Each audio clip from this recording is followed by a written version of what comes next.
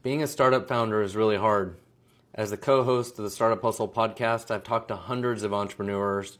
A lot of them struggle with getting burnt out. It's hard, but you know what? I've never heard from any of them that their startup failed because they took a couple days off. But I've heard a lot of them that failed because they got burnt out. Take some time off. Shortcast Club.